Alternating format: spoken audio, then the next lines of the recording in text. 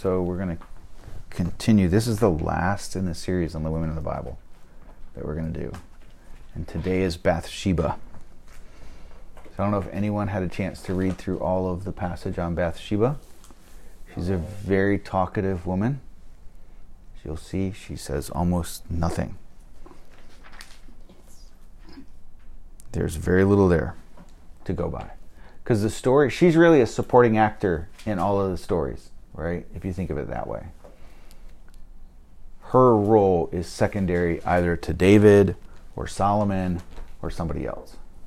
So we don't have a lot to go on. So we're probably going to end up with more questions unanswered than answered. And sometimes that's okay. So let's look at who Bathsheba was. Her name actually means the daughter of an oath. Yeah, she's a really good oath keeper. Not particularly. She marries one of David's mighty men, is what he's called, Uriah the Hittite. He's a foreigner who David meets while David's hiding out from Saul in a cave. Uriah was a kind of a wanderer. He was a thug who met David in his time of need. David took him in, and he becomes desperately loyal to David. And so, in fact, so much, he's not only one of David's mighty men, he becomes part of his inner circle, which makes this all the more difficult, perhaps. So the story is really, that we find Bathsheba in, is really about David and Solomon, right? She's supporting them in a sense. So we're reading this story of silence from her point of view almost.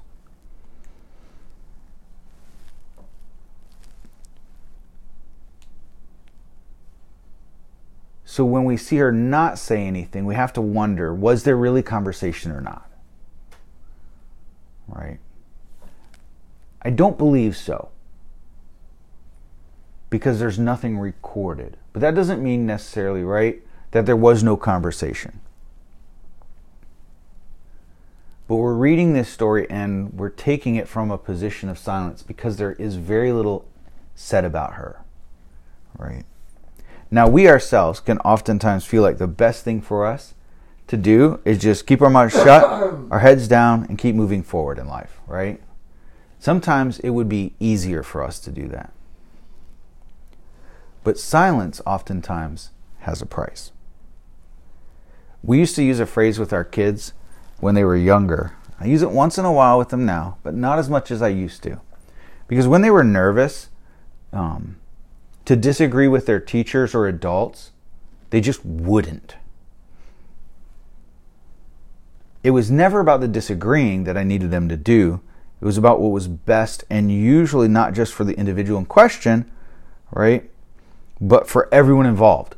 I needed them to speak for themselves. And so we would often tell the kids that they had to be their own best advocate, right? They had to advocate for themselves. And my mom smiles because she's heard us use that phrase often, right? Particularly when Alyssa was younger. Alyssa in particular, right? She has a learning disability. And so it makes it hard for her to learn as a result. And she needed to tell people when she needed help and what she needed and what was most helpful. And she wasn't telling anyone anything, right? She was just misagreeable. Everything is fine in the world with Alyssa, even when it's not, right? And so her teachers would say, let's try this. And Alyssa would say, yeah, that's great. Okay, I love it. And they would do it, and it wouldn't work for Alyssa at all. And they would say, how did that work? Oh, it was great. It didn't work, right? But Alyssa didn't tell them, I'm sorry, that we need to try something different. That was not it. And Alyssa wouldn't tell them when she had ideas of what she would like to try even, right? And so her silence was hurting her. And we needed to teach Alyssa to become her own best advocate and to advocate for herself. I don't know, she's not always great at that now. Gabe has gotten really good at it. Alyssa, not so. We're still working on it. Hopefully one day. Because Alyssa knew what was best for her oftentimes, right? The rest of us trying to help her, we were guessing. We were saying things that would be helpful for us, to be honest. Not necessarily for her.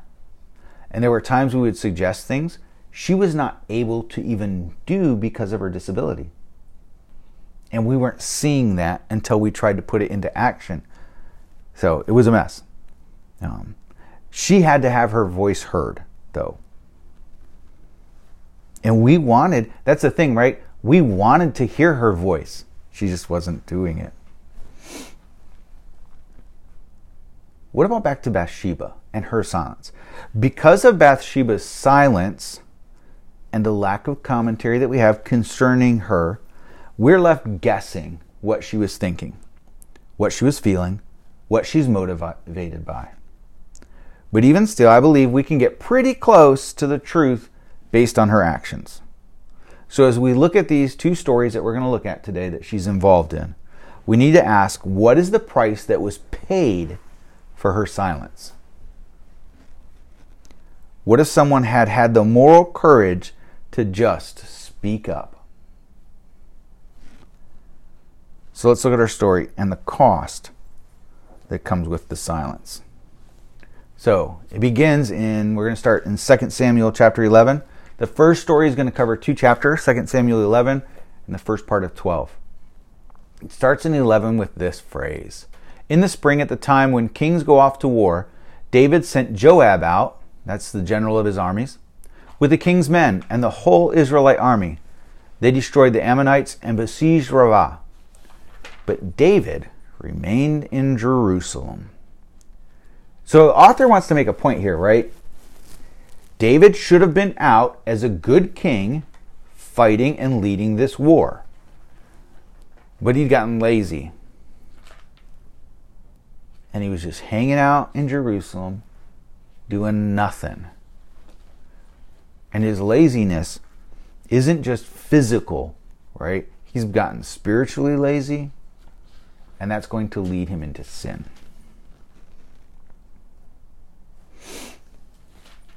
So our story begins here. One evening, David got up from his bed, because he ain't got nothing else to do, walked around on the roof of the palace. From the roof, he saw a woman bathing, and the woman was very beautiful. So he looks out, and hey, look at here. There's a woman taking a bath. That's normal, right? No.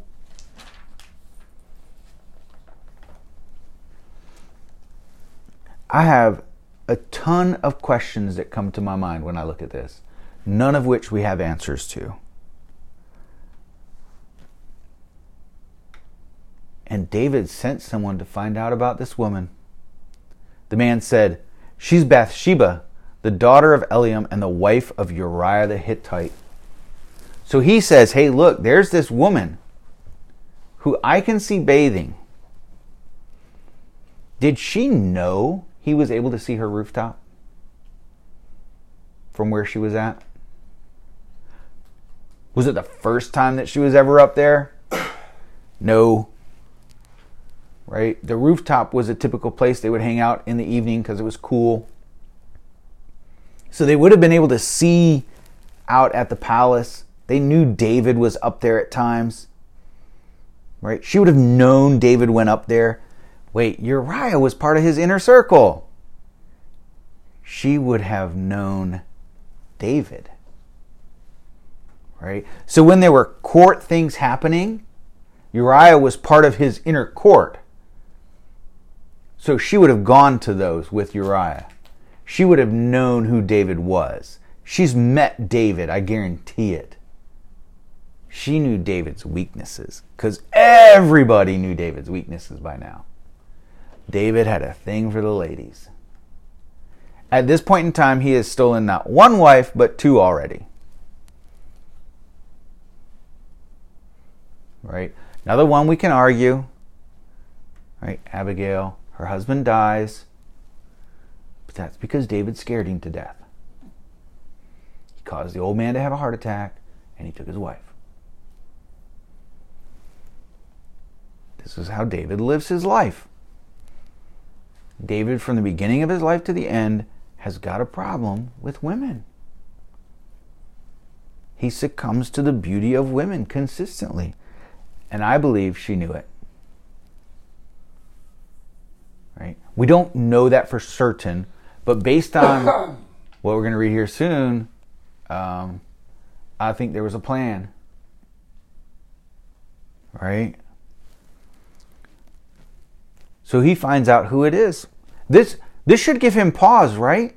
This is his buddy Uriah. They've been through junk together. They've fought battles together. They've killed other men together. Right? They've had each other's back in the worst of circumstances together.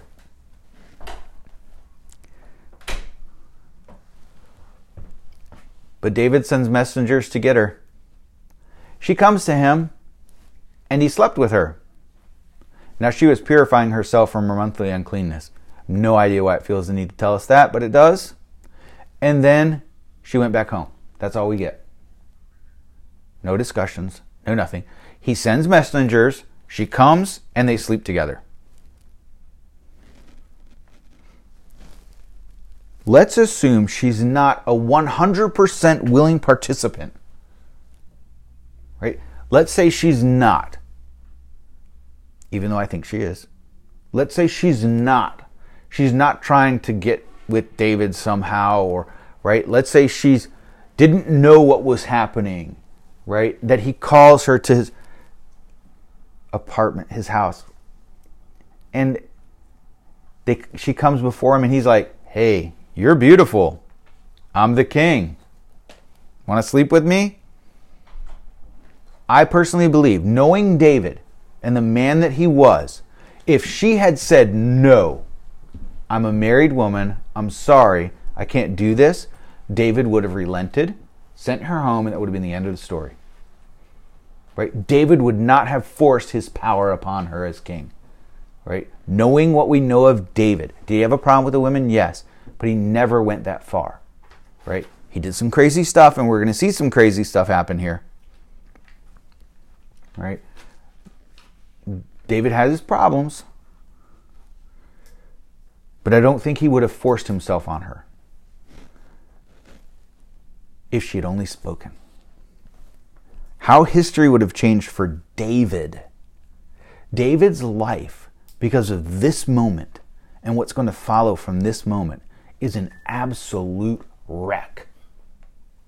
All because of this. There's a cost she's going to have to pay and a cost he's going to have to pay because of her silence.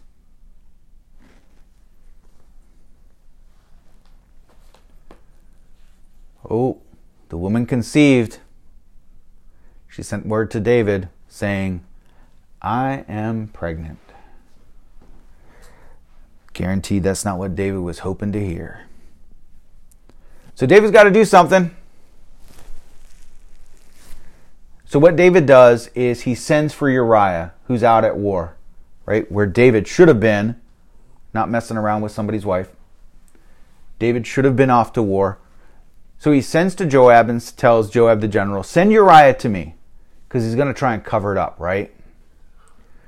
So he brings Uriah home and he says, "Go down to your house, wash your feet, right? Get all cleaned up." So Uriah left the palace, and a gift from the king was sent after him. So he's got him here, brings him back, even sends a gift home with him. Right? "Welcome home, Uriah." Yeah, well, Uriah is not going to have any of it. Uriah slept at the entrance of the palace with all his master's servants and did not go down to his house. Uriah is fiercely loyal to David. He is fiercely loyal to Joab. He is fiercely loyal to his men.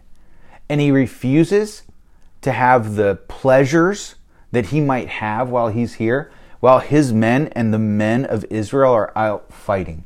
He's a Hittite. He's not an Israelite even. And he refuses to go and even see his wife. because he needs to be, he feels, where the rest of the men are, not here at home. But David messes it all up. So at David's invitation, that didn't work, right? He eats and he drinks with him. David gets him drunk. But in the evening, Uriah went out to sleep on his mat among his master's servants again, and he did not go home. So, David is doing everything he can to get Uriah to go home in order to sleep with his wife, so then it looks like this child is Uriah's.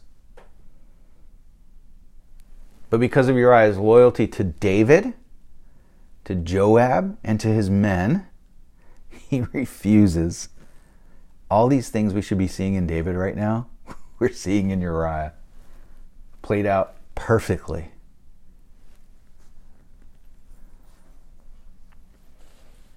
In the morning, David writes a letter to Joab, and he sends it with Uriah.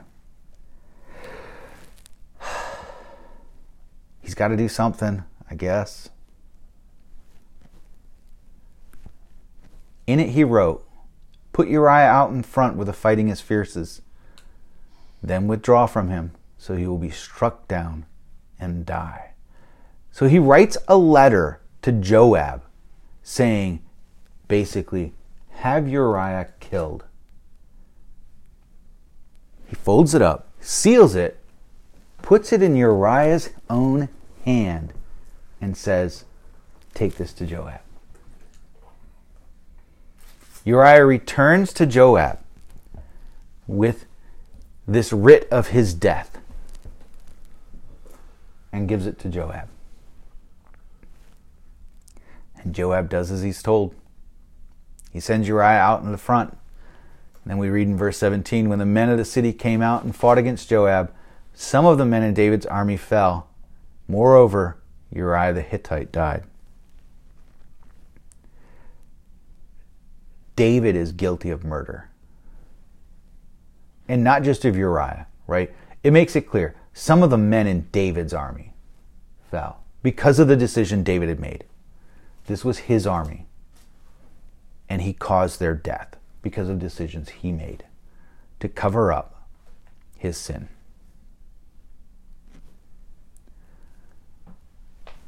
Bathsheba hears of his death and she mourns. She mourns his death. Right? I hope and suspect she cared for Uriah. But the very next thing we read about her, after the time of mourning was done, David had her brought to his house, and she became his wife and bore him a son because she was already pregnant. But the thing that David had done had displeased the Lord.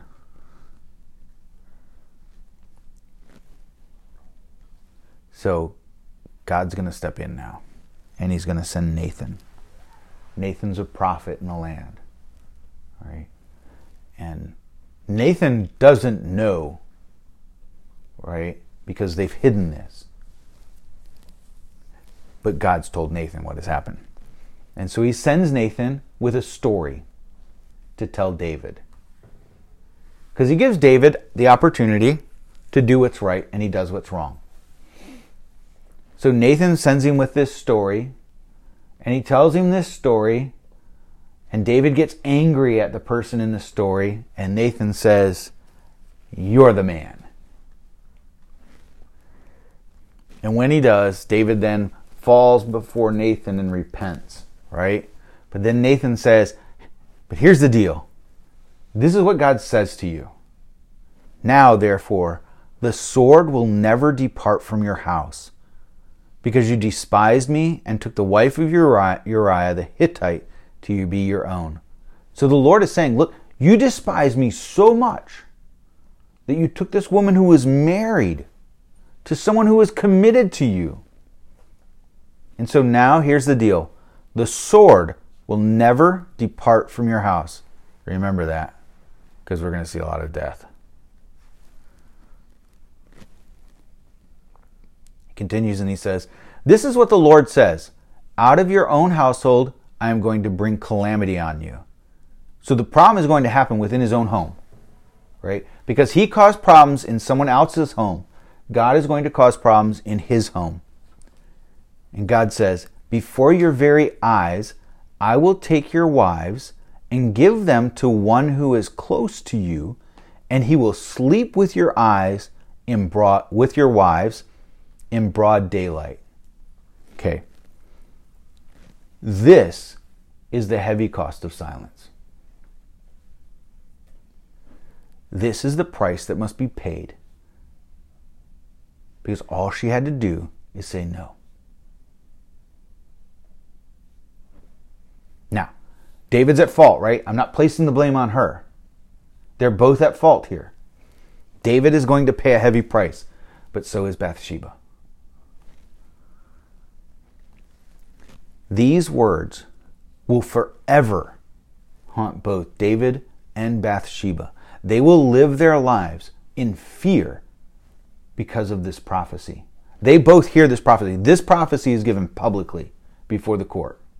Right? Nathan doesn't go privately to David. He stands in front of all of Israel and says, this is what the Lord says to you. The sword will never depart your house, and I'm going to take your wives and give them to someone who is close to you. Whew. And then the Lord says, you did it in secret, but I will do this thing in broad daylight before all of Israel.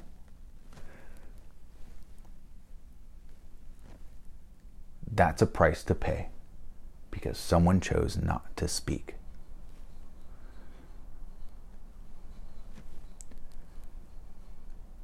Then David said to Nathan, I have sinned against the Lord. Nathan replied, the Lord has taken away your sin. You are not going to die. So Nathan says, look, the Lord has forgiven you because you have willingly repented. But because you did this, by doing this, you have shown utter contempt for the Lord. The son born to you will die. And so this boy is born. He's born with an illness, and he lives for 7 days. 7 days, David and Bathsheba would have loved on this child. While they were loving him, they were already mourning his loss. Because they knew there was nothing they could do to save him. And then the child died. This is the heavy cost of silence. They both knew what they were doing was wrong, but no one had the moral courage to simply speak. So that's our first story, right? So now we're going to move to the second story we have, and we're going to find the exact same problem yet again. At this point, David is now near the end of his life. He's almost dead. And we're going to have to answer the question, who will be king? Adonijah is his oldest son. He has a lot of sons, right? A lot of kids because he had a lot of wives. He was making lots of babies. Adonijah is his oldest son. And therefore, Adonijah assumes he's next in line to be king because that's the way it should work, right? You know, except that David had a soft part of his heart for Bathsheba. And he had already promised in front of Nathan that Solomon would be king. So they both knew this. Solomon knew it. Bathsheba knew it. Nathan knew it. Nobody else knew it though. And because nobody knew, everyone had been silent about it, Adonijah assumes, and others assume, he's next in line. And that's going to cause some problems. So, Nathan then comes to Bathsheba, Solomon's mother. Solomon's an adult by now. David is near death. And Nathan says to Bathsheba, have you not heard that Adonijah the son of Haggith has become king? And our Lord David knows nothing about it. So Adonijah goes out and simply makes himself king. He figures he's next in line. So he goes and gets the priest, the high priest, Joab, the leader of the military, right? And he brings them and says, crown me king. And they do it, and they celebrate. Because it just makes sense. Right? This is what should be happening. And then Nathan's going to play on Bathsheba's fears. And he says, now then, let me advise you how you can save your own life and the life of your son Solomon. Because this family has had a history of problems with these boys. These boys have been, at times, almost evil with one another. Right? There's been murder. It's not... We'll get to some of the other stuff here in a bit with Absalom. These boys, his boys, are a real problem. Solomon is the only decent one among them, it seems like. I'm sure there were others, but they're just not mentioned for some reason. So Adonijah has taken the throne. Nathan comes and he says, look, if you want to live, you need to go to David. And you need to make sure this is right. So he's going to tell her exactly what you need to say. He says, go into David and say to him, my lord the king, did you not swear to me your servant? Surely Solomon your son shall be king after me, and he will sit on my throne. Why then has Adonijah become king? So she goes in. Bathsheba went to see the aged king in his room. He's old, he's dying. Where Abishag, the Shunammite, was attending him. All right. So she makes this request to David. But who is this person, Abishag, the Shunammite? She is a beautiful virgin, we're told earlier in the story, who had been chosen to be David's last concubine. This is important information that we oftentimes miss. David's nearing his death, and so his body's not regulating his temperature correctly, right? So as much as they cover him up, he's still cold. And so what they do is they get Abishag, the Shunammite, to come in, and what she's going to do is lie naked next to his body to keep him warm. That's her job, right? And well, David likes the young, beautiful women, and so that's what they're getting. So Bathsheba comes in, Abishag's in there in bed with him, and it does say they never had sex. The dude can't keep his temperature up, right? He's not strong enough for anything, right? They don't have to tell us that, but they choose to, right? That's earlier in the story as well. But she is his concubine, and that's important to remember, right? Because it's going to come into play later. So Bathsheba comes in, gives him this news that Adonijah has taken the throne. And so David goes, nope, not happening. And he declares Solomon to be king. So then King David said, right, he calls in the elders, and he tells the elders, no, this isn't going to happen. I've declared Solomon to be king already. We're going to call, this is what's going to occur. So then he calls Bathsheba back in. She comes into the king's presence and stands before him. Then the king takes an oath and he says, as surely as the Lord lives, who has delivered me out of every trouble, I will surely carry out this very day what I swore to you by the Lord, the God of Israel. Solomon your son shall be king after me, and he will sit on my throne in my place. David dies, and Solomon becomes king. There's lots of fanfare, parties, it's a good time, right? But this whole time, Adonijah believes himself to be the rightful heir to the throne. Adonijah is certain he should be king. So he comes up with his scheme. He knows he'll never actually be king, but he's going to make a symbolic statement. And so here's what he does. Right? Oh, I don't jumped ahead. So Bathsheba was all excited that David did this, right? And she says to David, may my Lord King David live forever. Let's talk about that. I missed that part. Now, Adonijah, the son of Haggith, goes to Bathsheba, Solomon's mother, and he asks Bathsheba asks him, "Do you come peacefully?" She knows he thinks he should be the rightful heir, and that the sword will never depart the house of David. And so she's fearful he has come to kill her.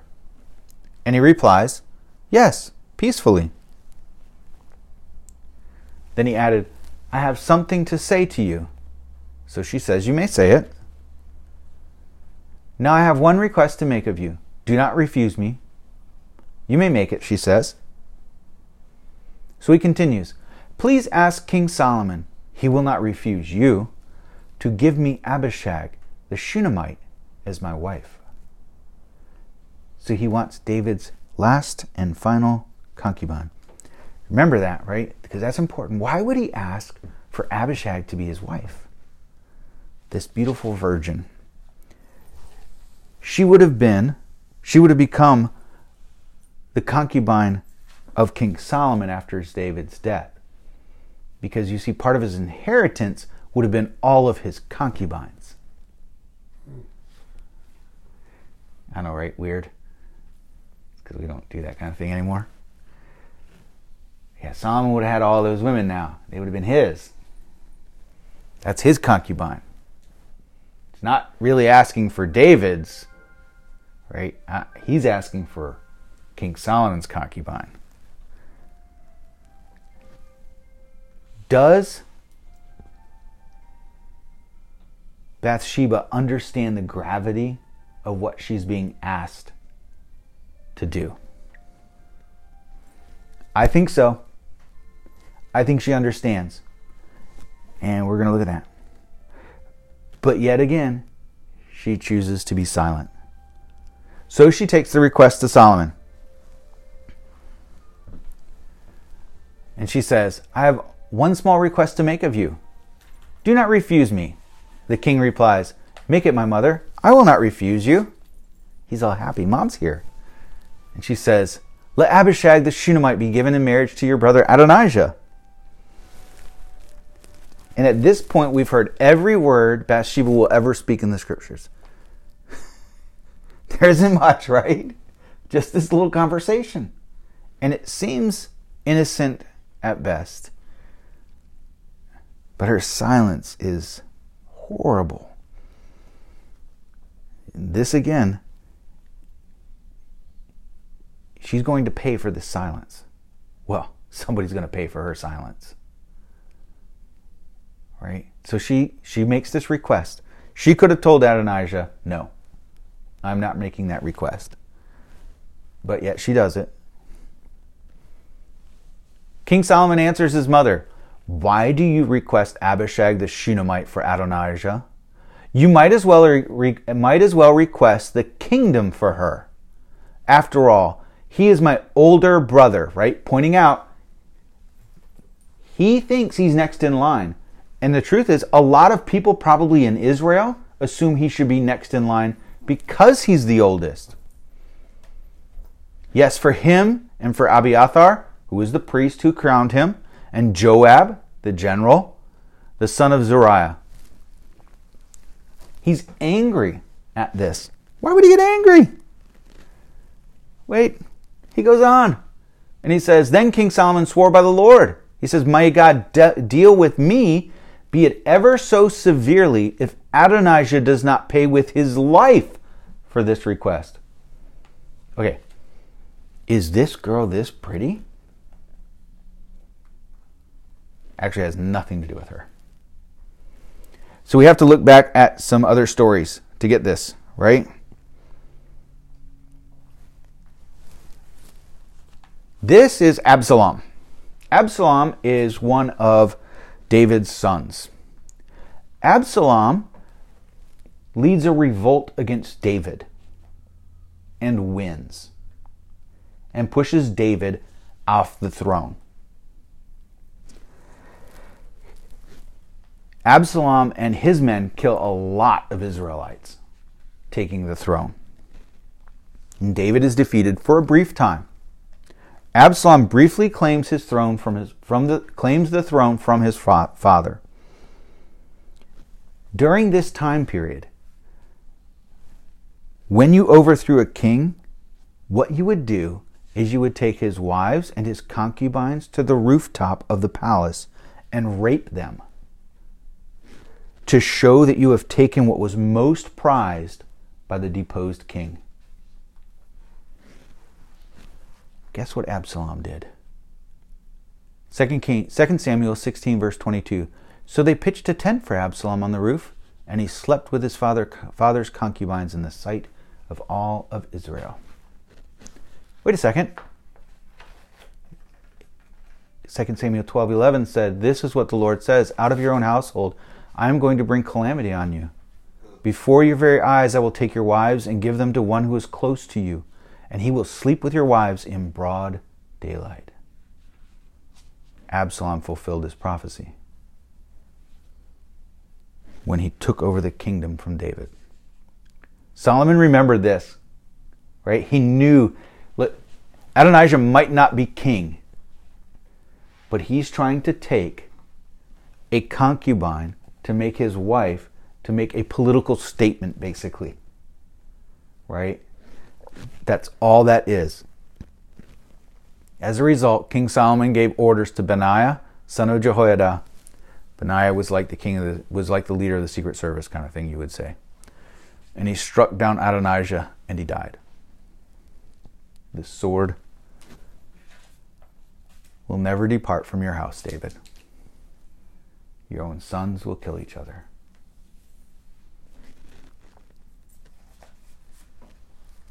Even after the death of David, the heavy cost of silence can be felt.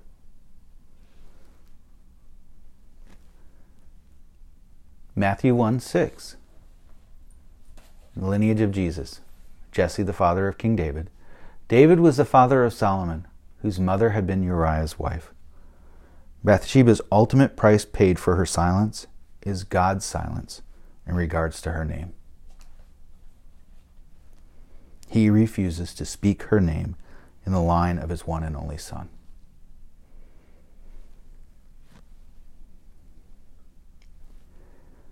There is a price to be paid for silence. What of our own silence when faced with situations in which we must or should speak? We are the only ones who will be our own best advocates. And when others will not, are unable to advocate for themselves, we must speak. The heavy cost of silence is always there. We must be careful, though. We must never speak for vengeance, but only in the defense of what is righteous. There is a heavy cost that will be paid if we are silent at times. My family paid a heavy price for my silence at one point. In the face of lies and half-truths twisted to tell a false story, I was once attacked publicly, as was my family. All in order to see a man's agenda come about for his own power and glory. And in the face of these attacks against me, I was silent. My family was wounded because of this. I was wounded because of this. There is a price to be paid for silence. Storms are going to come. We will be battered and we will be beaten. But Jesus is the healer of all wounds. Jesus is our light in the darkness. Jesus is our strength. Jesus is the solid ground upon which we stand. And because we stand in the strength of Christ, we should never fear speaking the truth in love.